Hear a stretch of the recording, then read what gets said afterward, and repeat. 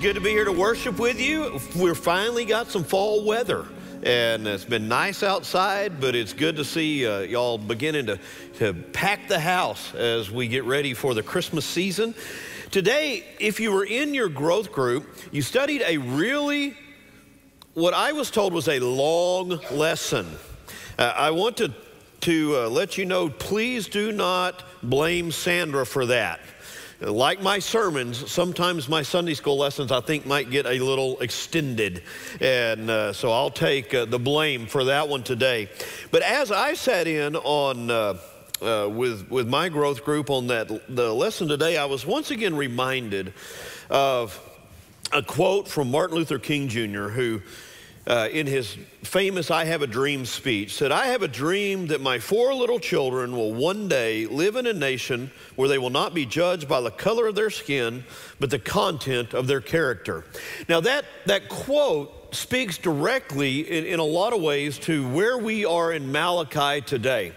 Because God's concern, and I'm not talking about from a racial standpoint, I'm talking about a God who is more concerned about the position and condition of your heart than he is about what color your skin is, what language you speak, where you were born, what your background is. What God is concerned about, and what we'll see in today's study in Malachi chapter 3, is God is concerned about how you approach his throne and with what heart you come before him.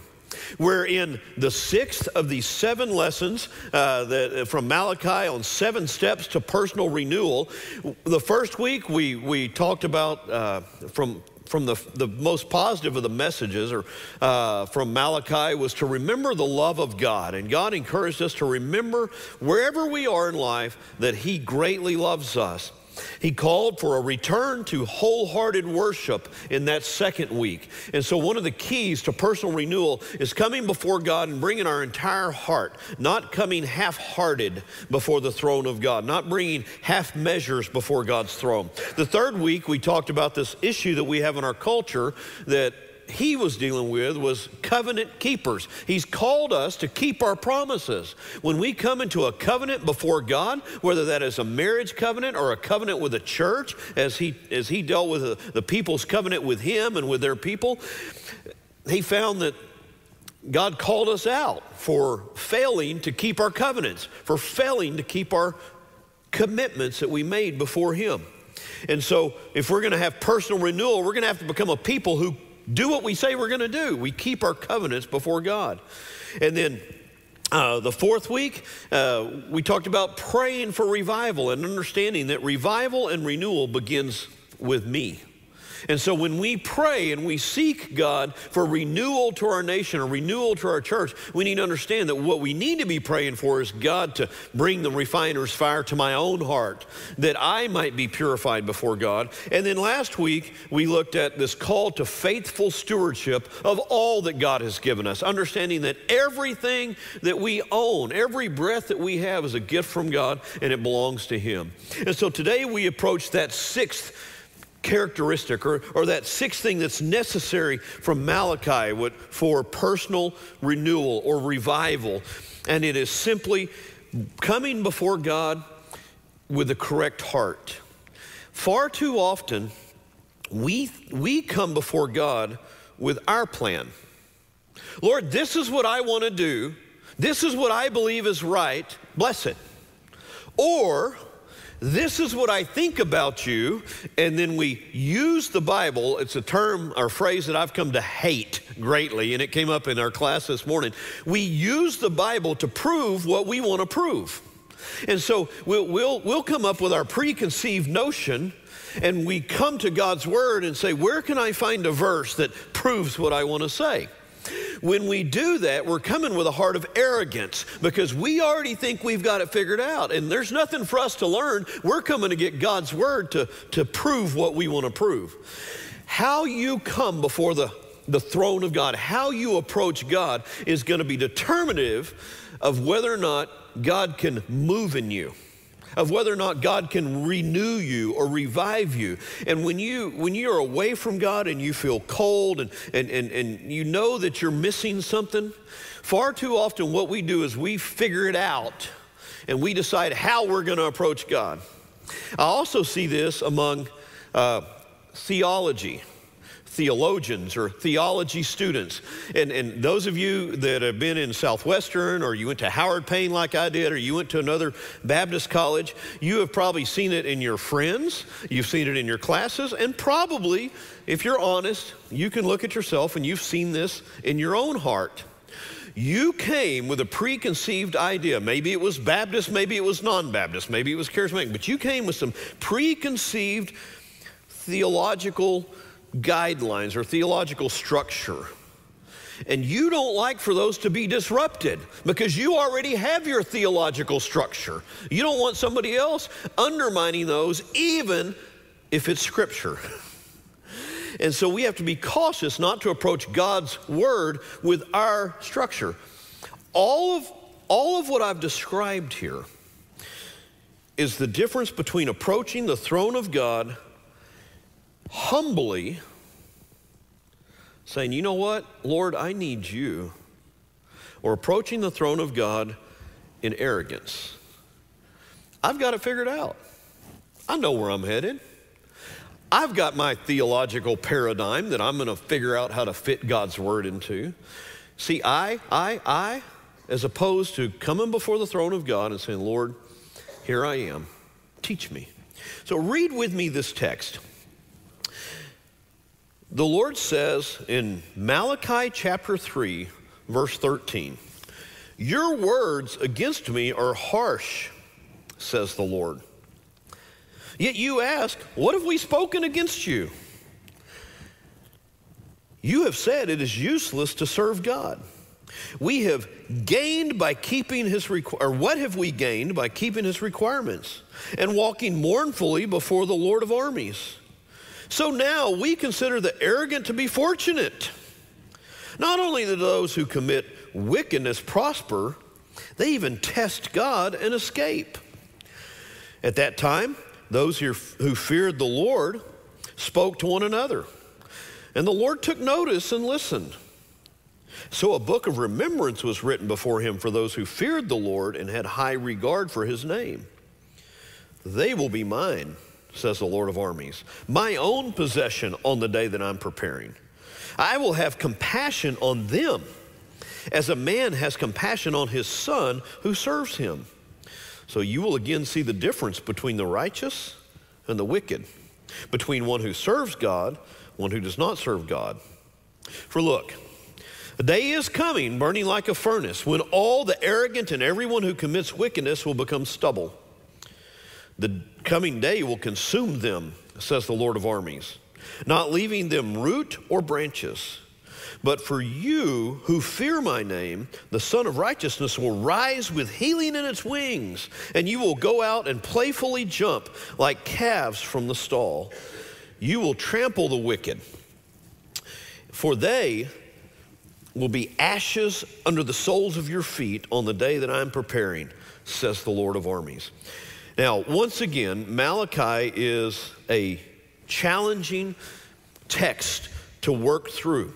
This is the sixth, really, of six primary oracles in the book of Malachi that begin with this kind of back and forth. When God says, your words against me are harsh, you're saying some pretty harsh things against me. And you ask, how have we spoken against you? And then the Lord begins to, he points out that you're starting to say things like this. You know what? It's worthless to serve God. I've lived on this earth for however many years. I've been around here 30 years. I've been around here 40 years. I'm starting to see that those who are arrogant are prospering. Those who do business in crooked ways, they're gaining more than I'm gaining, and God's not dealing with them. And so why? Is there not a God?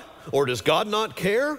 And so these folks that he first is interacting with here in verses 13 down through verse 15 are approaching God essentially with the spirits of legalism.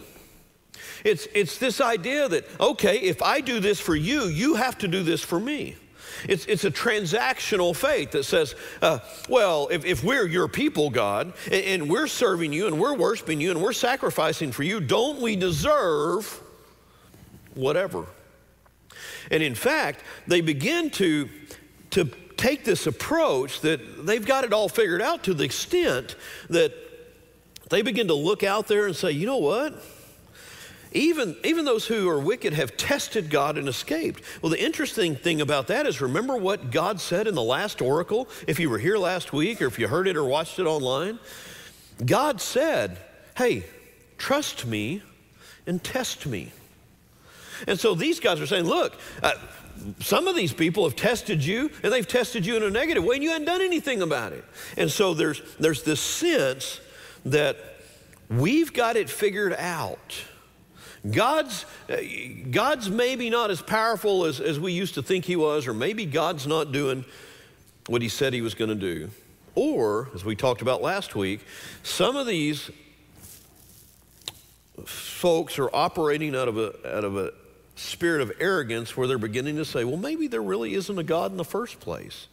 And they've deconstructed their faith. That's the popular term in our culture now. Those who walk away from Christianity are deconstructing their faith. They're stepping back and they're saying, well, this hasn't lined up and this hasn't lined up. And so they begin to step back from their faith, and to a point where, interestingly, I was listening to a podcast the last couple of days of a guy who was very popular among evangelical Christians, who came to a place where he decided he's no longer a Christian. In fact, the podcast is called Kissing Christianity Goodbye.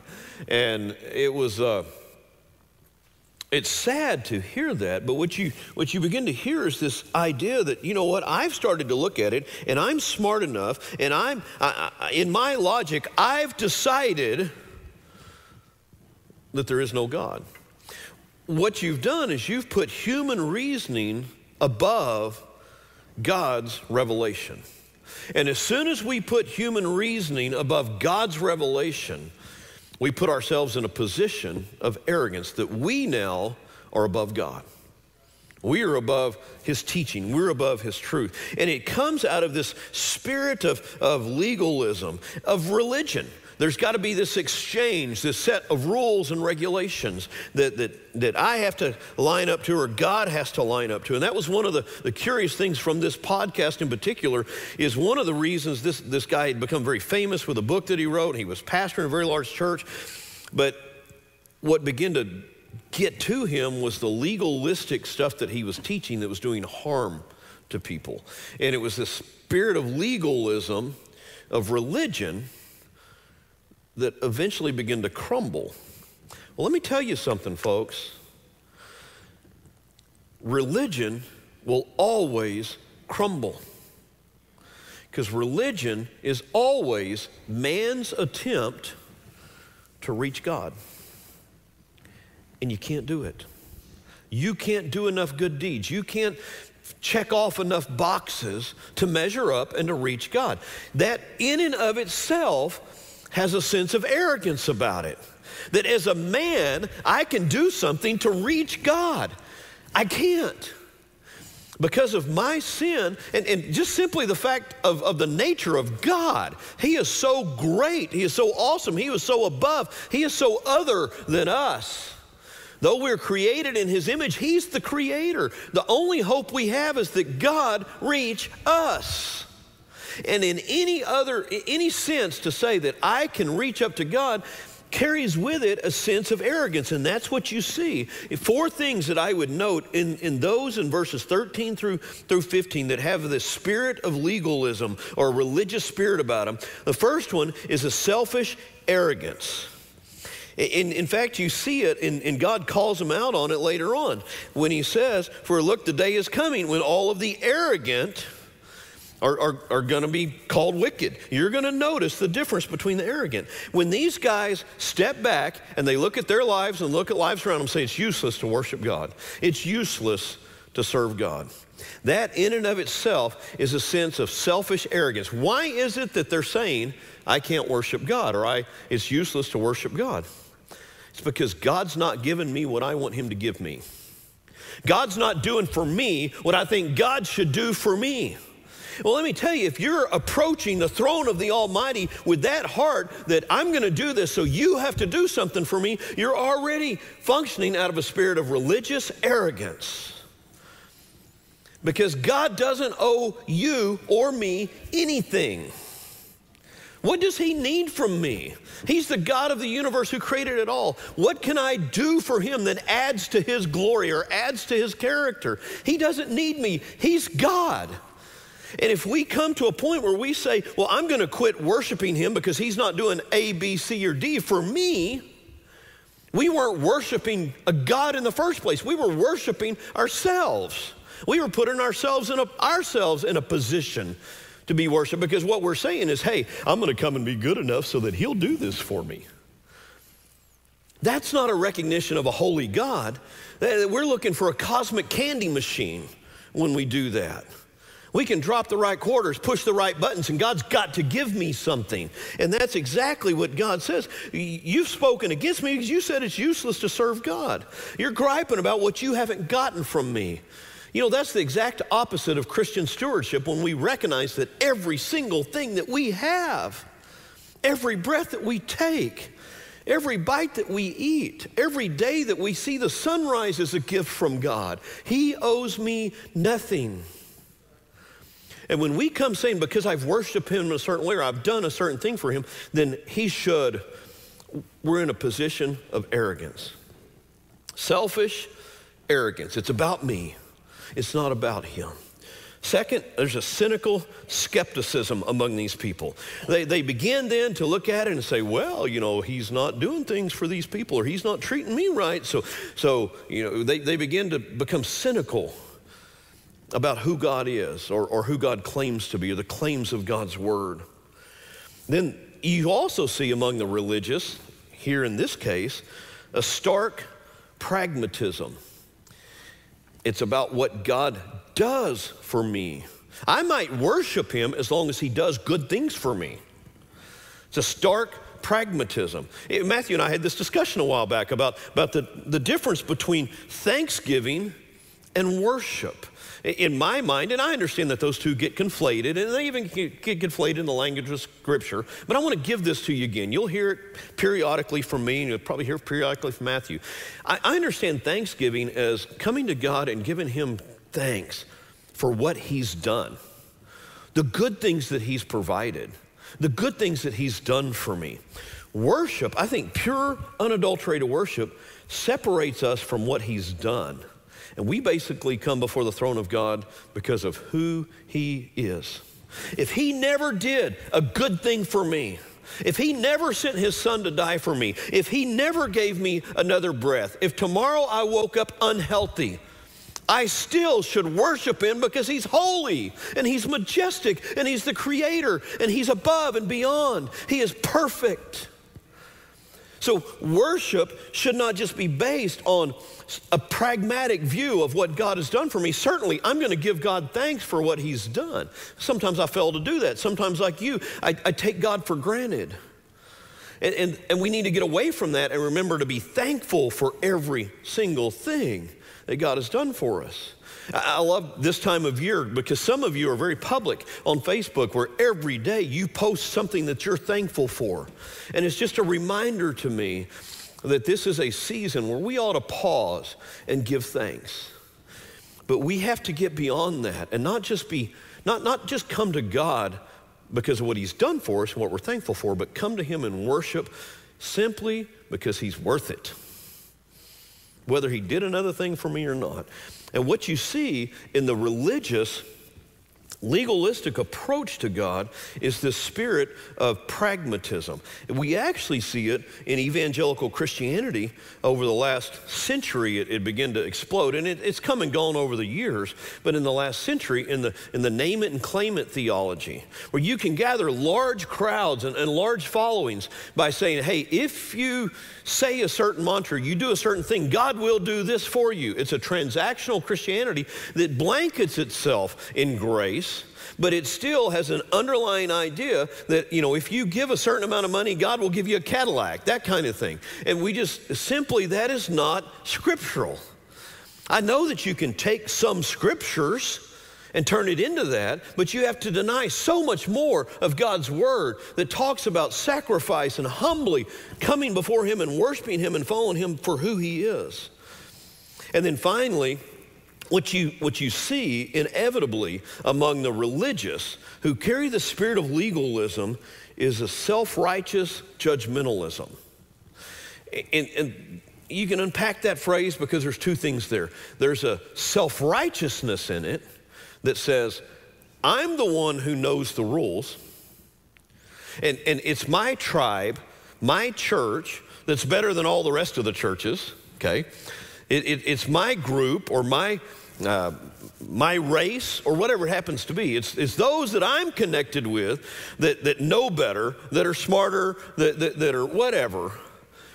And there's a self-righteousness in that.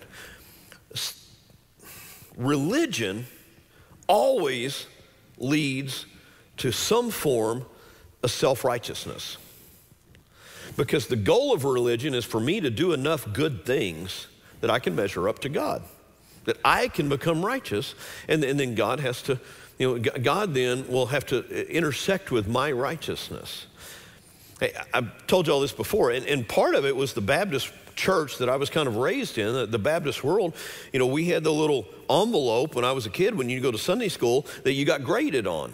If you brought your Bible, I think you got 20%, and if you're going to worship, you got 30%. And there was a little checklist, and then you write down your score. And as long as you brought your Bible and you'd prayed and you went to worship and you went to Sunday school and whatever, you had to give. As long as you tithed, as long as you gave, you check all the boxes, then you scored 100%.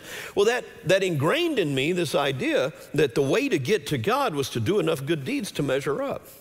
And then I got to a point where for a long time, my dad had bought a boat. And my dad didn't go to church regularly, and so we spent a lot of our weekends fishing. And when Mom started taking me back to church, I realized that I was way behind. I had missed way more Sundays than what I had ever gone. And I had in my mind that if I could just go to church enough Sundays the rest of my life, that I could tip that balance, 51%, right? I had more good Sundays than I had bad Sundays. This was my thinking as a 10, 11, 12-year-old. If I just went to church more Sundays, then God would see that I was serious and he would have to accept me into his kingdom. It was my idea of how to measure up to what God was expecting of me. Now, some of us have various other ideas. If I'm a good father, or if I'm a good husband, or if I do enough good deeds for the poor, whatever it happens to be, if we have a religious system that is requiring us to measure up to meet God, it's selfish. It's self-righteousness. It's me being good enough. And that's what happens with when we approach God with religious hearts, with legalistic hearts. It becomes me measuring up. The problem with that is, and the core of the gospel is that not any one of us can measure up. None of us is good enough to come before the throne of God. Even one sin in my life disqualifies me from stepping into the presence of a holy God. And so I cannot stand before God in my righteousness. No matter how hard I try, I'll never measure up. And there's all kinds of images you could use for that. One of my favorite was years ago when I was taking Evangelism Explosion and I was using that. I tried to share the gospel.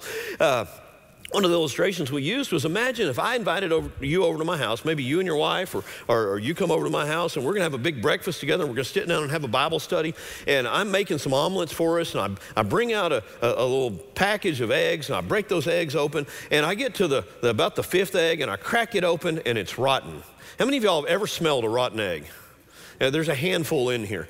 If you've ever smelled a rotten egg, you can't forget that smell. The only thing close to it is going to Yellowstone around the sulfur pits. I crack open that rotten egg, and it drops down in there with the other 5 eggs, and I'm like, oh my gosh. And then I get to thinking, you know what? There's 5 good eggs in there. There's only one bad egg. I'm just going to go ahead and mix it up. Nobody will ever know, will they? How many rotten eggs does it take to spoil the batch? 1. God's word says that because I have sinned against God, I'm a sinner, and I cannot stand before a holy God. So no matter how righteous I am, transactional Christianity will never work. No matter how hard I try, I'll never be good enough to require God to accept me. There's nothing I can do about that. And that's the problem that God had with these guys. They were calling God out. And with that self-righteousness, of course, comes judgmentalism. And I see this, and this is where kind of in my illustration or the beginning part of the sermon, this is what I see oftentimes of theology students when they begin to dig into theology. And let me just pick on a couple of you, especially if you like systematic theologies. I've talked to a few of you about this before, because what systematic theology does is it goes ahead and it divides up and says, now we're going to study God, and we're going to study man, and we're going to study sin, and we divide it out so we build this system. If you take your systematic theology and you use Scripture, hear the phrase there, you use Scripture to try to prove what you want to say about a particular theology, you started in the wrong place. You need to start with Scripture and say, what does Scripture say? And then build theology off of that. But particularly among a systematic theology, we can develop a stark judgmentalism. It's not now just if somebody, isn't like me or doesn't go to the church I go to, but if they don't have the same theological framework that I have, now I'm going to judge them. And I'm better than them. And what religion always does is religion leads us to self-righteous judgmentalism. It comes out of me being good enough, me being smart enough, me figuring enough out, and you're someone else. You don't fit in with my group. And so you're not as mature of a believer. Maybe you'll get there someday if you'll figure out the system. But that's the spirit of legalism that God calls out. And so ultimately what you have here in the first part of this text is some people who were very religious, Israelites. He called out the priest back in chapter 1 and 2, so he's probably talking about leaders who were trying to get there on their own. They had a legalistic view of God. And then he says, and while those guys were talking over here, while those guys had their own thing going on, at that time, those who feared the Lord spoke to one another. And the Lord took notice and he listened. And a book of remembrance was written before him for those who feared the Lord and had high regard for his name. They will be mine, says the Lord of armies, my own possession. On the day that I am preparing, I will have compassion on them as a man has compassion on his son who serves him. So you will again see the difference between the righteous and the wicked, between the one who serves and the one who does not serve God. What you have in the second group is a group of people who approach God with great humility. And the term that's used here, it's used a couple times in this text, is they fear God. And in the Old Testament, most of the time, and in this context certainly, the idea of those who fear God is those who look to God and say, man, he is so much bigger and so much more powerful and so much greater than I am. You know what? In light of his glory, I'm dirty. In light of his power, I am nothing. I'm weak. My hope for life, my hope for breath, my hope for righteousness has to come from him.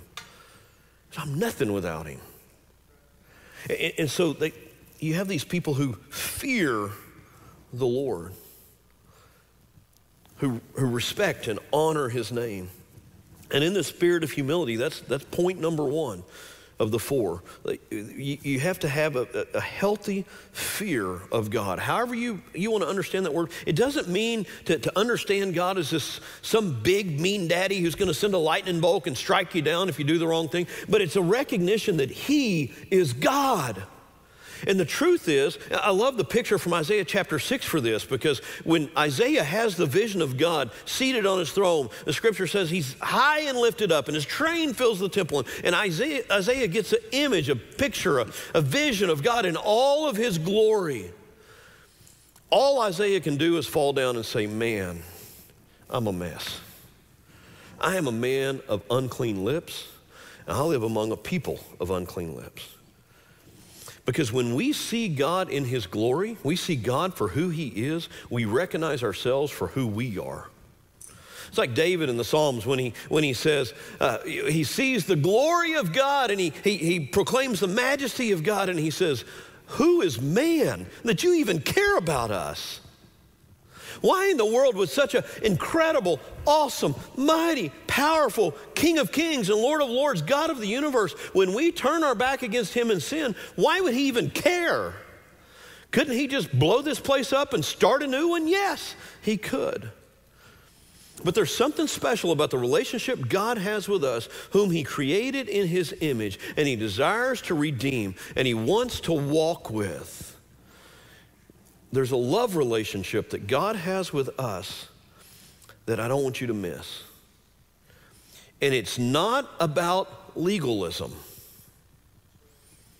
It's about his love.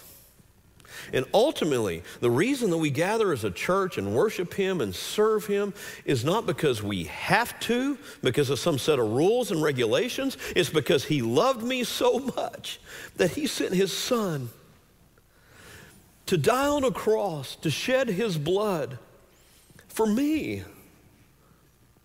that I could have eternal life. I don't come and serve him out of a spirit of legalism. I come and serve him because he loved me first, and it causes me to want to love him back.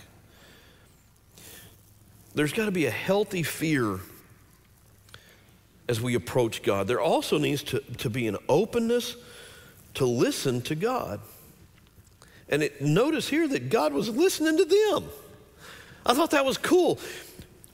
God's people who truly feared him were coming together among one another in fellowship, and God listened. He was listening into what was on their hearts, what they were having to say. God desires a relationship with us where we communicate with him. God desires for us to walk in that kind of relationship. You have to have a heart. When you come in a spirit of humility, you're willing to hear what God has to say to you, right? And so when God speaks into my heart and he looks into my life and he points out a sin, I don't immediately try to make excuse for it. I recognize that he's God. And if he calls that sin, it is sin. We certainly live in a culture that wants to argue, that wants to rationalize away. If God says it's sin, it's sin. And we need to be open to listen. If God declares it to be true, it's true. Third, and I love this, they have a respect for his name. Look in the end of verse 16. So a book of remembrance was written before him for those who feared the Lord and had high regard for his name. They had a healthy respect for his name. How do you approach the name Jesus? Jesus, Jesus, Jesus. What a beautiful name. What an awesome name. His name is worthy of worship. His name should be respected. Yahweh, the Lord, the God of the universe, is to be honored and respected. Do you respect God's name? Are you careful with God's name? When God's name is spoken, does it evoke something inside of your spirit? They had a high regard for his name. Now, I want you to notice something before we get too far away from this verse, because it's going to lead into the fourth point here. Scripture says there in the middle of verse 16, so God took out a book of remembrance and he wrote down the names of those who were his. Sounds a whole lot like what we see in Revelation. That God has the Lamb's book of life, those who submitted to Christ, whom Christ died for, and they gave their lives over to Christ. Their names are written in the Lamb's book of life. God has a book, not that he needs it, and I don't know that it has to be a literal book, but God's taken notes on who are his and who aren't. Now, The third or the fourth subpoint here under the spirit of humility is those who fear him, who come before him and with respect for his name, who he adopts, they become his children. They become sons of God. Look at verse 17. They will become mine, my own possession. I will have compassion on them as a man has compassion on his sons who serve him. Now, I'll take the next step there. Do your children ever mess up? Yes. Have you ever dishonored your parents? Adults, have you ever dishonored your parents? Yeah, you messed up, but you're still theirs. And God says that those who come before me in fear and reverence and respect, believing who I am and accepting what I've done for them, those are mine. They're my kids. They're my sons. They're my daughters. They're my children. And there's coming a day that you will know the difference. Right now on this earth, and this is the last major point. So you have the first the first section speaks of those who have the spirit of legalism. The second section, God's dealing with those who have a heart of humility, that are willing to come before God. And before I leave this point, let me make this, because it's so important. No one can ever be brought into the kingdom of God. No one can ever become a child of God without coming to him in humility and saying, I can't. If you think you can measure up, if you think you're good enough, if you think you can do enough good deeds, you can't. No one will come into the kingdom of God on their own merit, on their own intelligence. No one is smart enough, no one is good enough, no one is righteous enough to come into the kingdom of God. The only way to become a child of God is to humbly come before him and submit to him. And when we get to the gospel of the New Testament that Malachi's looking forward to, and we can now look back at, we understand the only hope we have is to believe that Jesus is who he says he is, that he died and he shed his blood on the cross for me, and that when I profess him as Lord, then I'm brought into the fold of God. That requires humility. We have to be willing and able to say, I can't save myself. I'm not good enough. I need you. And that very simple fact is what prevents, I believe, the majority of people from ever coming to faith in Christ, because they don't want to admit, we don't want to admit that we're not good enough. We don't want to admit that we need him. But the truth is we do. So finally, there's a distinction that's coming. There is a day of distinction. We're going to talk more about this next week from another perspective, but from our perspective this week, we go from verse 18 down through verse 3 of chapter 4, and God says that there is a day that's coming that you will see the difference. There was an old story told about a farmer from the Panhandle who wrote Ann Landers, and I looked this up a long time ago, and I've used this illustration a couple times, but wrote to Ann Landers and said, you know what, I've got neighbors who are strictly religious. They go to church on Sunday. They won't plow on Sunday. They won't plant on Sunday. And I have decided that I'm going to work all 7 days of the week. And my crops are just as good or better than their crops. Her simple reply was, God doesn't settle all of his accounts in October. We have this idea that God has to settle his accounts on our timetable, that God's going to deal with the righteous and unrighteous on our timetable. God is going to deal according to his word, and I believe it. He's going to deal with those who are his and those who aren't his. But he's not going to do it on my timetable. He's going to do it on his timetable. And so he tells us here in Malachi, yeah, you guys are sitting back. Oh, I'm going to trip over that mic. You guys are sitting back and you're saying, oh, look, God's not dealing with them. God's not touching the wicked. God's not doing anything against them. The time's coming.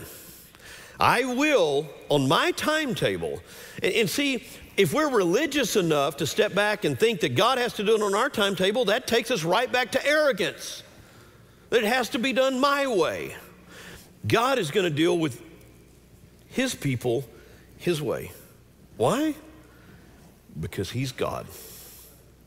Those who have refused him, those who have approached him with haughtiness, with arrogance, who have used harsh words against him, he will deal with them. And you see in this text, you'll know a difference in verse 18 between the righteous and the wicked. You'll see a difference between those who truly served God and those who didn't. And let me include in there's some who look like they're serving God, but they're really serving themselves. That's what religion is. It's trying to look like I'm serving God, but I'm really serving my own purposes. I'm serving myself. I'm trying to elevate myself. God has not called us to religion. He's called us to walk in a relationship with Christ. He desires that we walk in a relationship with him. And if he never does a good thing for me again, the question is, if he never blesses me again, will I still walk with him? Because I love him, because he loved me. You're going to see a difference between the arrogant and the humble, he says there in verse 4. Remember the instruction in chapter 4, I'm sorry. For look, the day is coming, burning like a fire, when the arrogant and everyone who commits wickedness will become stubble. God makes us direct promise here. Those who have refused him and have approached him with arrogant hearts. And in this context, in Malachi, he's talking about, to a large extent, religious arrogance. Religious legalist he's dealing with, because he's dealing with Israelite, and a lot of times Israelite priests. Those who approached him from that perspective and have not humbled themselves to walk in a relationship with him will be turned to stubble. Those who have feared him, who have respected his name, who have humbled themselves before him whom he has adopted as children, they will see on that day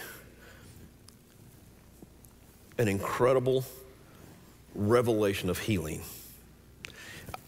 They'll see the resurrection in New Testament terms. They'll see the dead come to life. They'll see those who were sick never get sick again. They'll see those who were broken never be broken again. They'll see those who were crying never shed a tear again. Those who are his children, who he has brought into his fold, he says, for those of you who fear my name, the Son of Righteousness will rise up with healing in its wings, and you will go out and playfully jump like calves from the stall. Those who are his, the day of the Lord is going to be a great time of healing, life, resurrection, rejoicing. Those who have approached him with arrogant spirits of legalism, or those who have turned their backs on him and refused to walk with him, will be burned to stubble. There is a day that's coming, a day of distinction. What is going to make the difference for you or for me? In Malachi, it's essentially this: how do you approach God? Do you approach him legalistically on a transactional basis? God, I'll do this for you, you do this for me. God, I'll try to measure up and be holy enough so you'll let me into heaven. Or are you one who comes and you recognize that God's God and you're not? Your only hope is to humble yourself before the cross of Christ.